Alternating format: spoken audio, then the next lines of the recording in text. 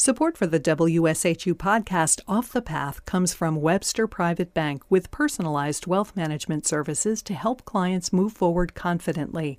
websterbank.com/private banking, member FDIC.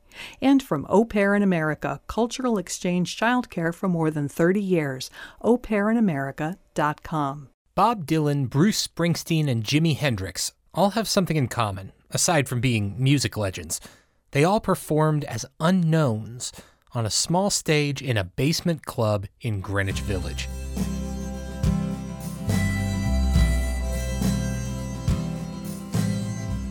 I'm WSHU's Davis Donovan, and I'm back with the third season of Off the Path, unexpected stories on the road from New York to Boston. The streets of Greenwich Village were a center for counterculture by the late 1950s.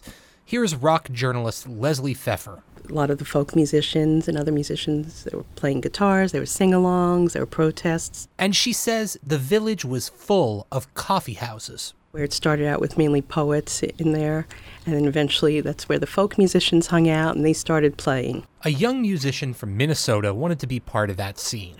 His name was Bob Dylan. He hitchhiked to Greenwich Village in January of 1961 and found a neighborhood full of folk singers. People just went, from place to place, because they had a lot of what they called hootenanny nights. Are you familiar with those? Like open mic, which is how Bob Dylan got started. Dylan wrote about his first day in New York in his 2004 memoir, Chronicles. Here's an excerpt from the audiobook read by Sean Penn. When I arrived, it was dead-on winter. The cold was brutal, and every artery of the city was snow-packed. I didn't know a single soul in this dark, freezing metropolis, but that was all about to change, and quick. Someone told Dylan about a coffee house that was a good place for first-time performers. It was Café Wha, W-H-A. Dylan walked in the door with his guitar and harmonica, and he asked if he could play. The Café Wha was a club on McDougal Street in the heart of Greenwich Village. The place was a subterranean cavern, liquorless, ill-lit, low-ceiling, like a wide dining hall with chairs and tables. Opened at noon, closed at 4 a.m. The cafe was in a basement owned by businessman Manny Roth. It was a horse stable, dank with dirt floors when Roth bought it. He turned it into a coffee house, open past midnight, but as Dylan says, no liquor for sale. No one's sure how many times Dylan played or how often he got the spotlight. Dylan wrote in his memoir that he never headlined a set.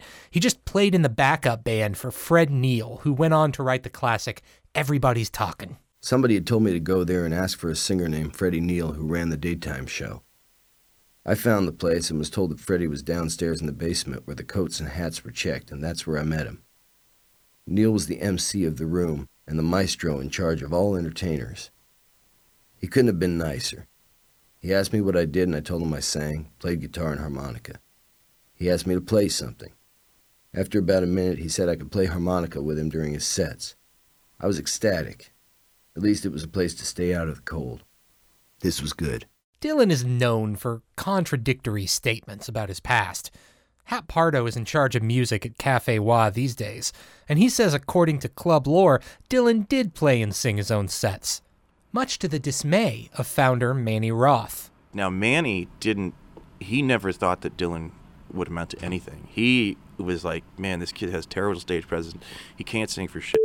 Manny used to put him on in between bands that could draw really well in order to turn the room. Turn the room in nightclub parlance means to get everybody to leave so you can make room for a fresh set of customers. So he would have a band that would, pack the place.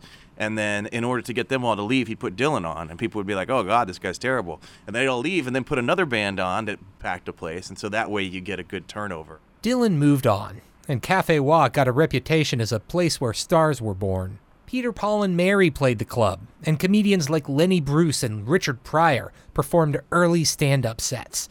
A band called Jimmy James and the Blue Flames were Café Wha regulars in the mid-1960s. A member of the Animals discovered them there, and guitarist Jimmy James changed his name to Jimi Hendrix. A few years later, a teenaged Bruce Springsteen came up from New Jersey with his first band, the Castiles. Pardo says Roth didn't set out to launch the careers of musical legends. I don't know that he ever really saw himself as a talent scout, so to speak. I think he just wanted to to make a space where music could thrive, you know, and all the right pieces came into play at the right time, and this was a place where it thrived. Roth sold the club in the late 1960s. The venue changed its name a few times. Then it became a Middle Eastern restaurant in the 1970s. Leslie Pfeffer, the rock journalist, is also writing a book about the history of Café Wha. She says there's so many legendary venues in New York that didn't make it. Like the Fillmore East, run by famed rock promoter Bill Graham, or the Electric Circus, a notorious psychedelic disco. Fillmore East is a bank. The Electric Circus is a Chipotle or something now, or a vape store. But Café Wha did return in the late 1980s. A new owner restored the name and brought back the house band. I head to the basement and find a table to watch the show. It looks exactly like Dylan described in his memoir, a subterranean cavern with low ceilings. Only now you can buy liquor. So I order myself a beer. Hey, Joe.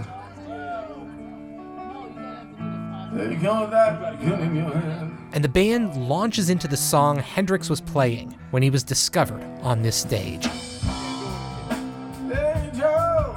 Hundreds of people are packed into a space so small the tables actually touch the stage. Hap Pardo says that's what people love about it. You very much get the feeling that you're tucked away in some sort of secret, hidden kind of show. And you're just in a whole nother world for a while. You're in this little hole in the ground on McDougal Street, enjoying music. And, if you're lucky, you might find yourself a few feet away from the next music legend.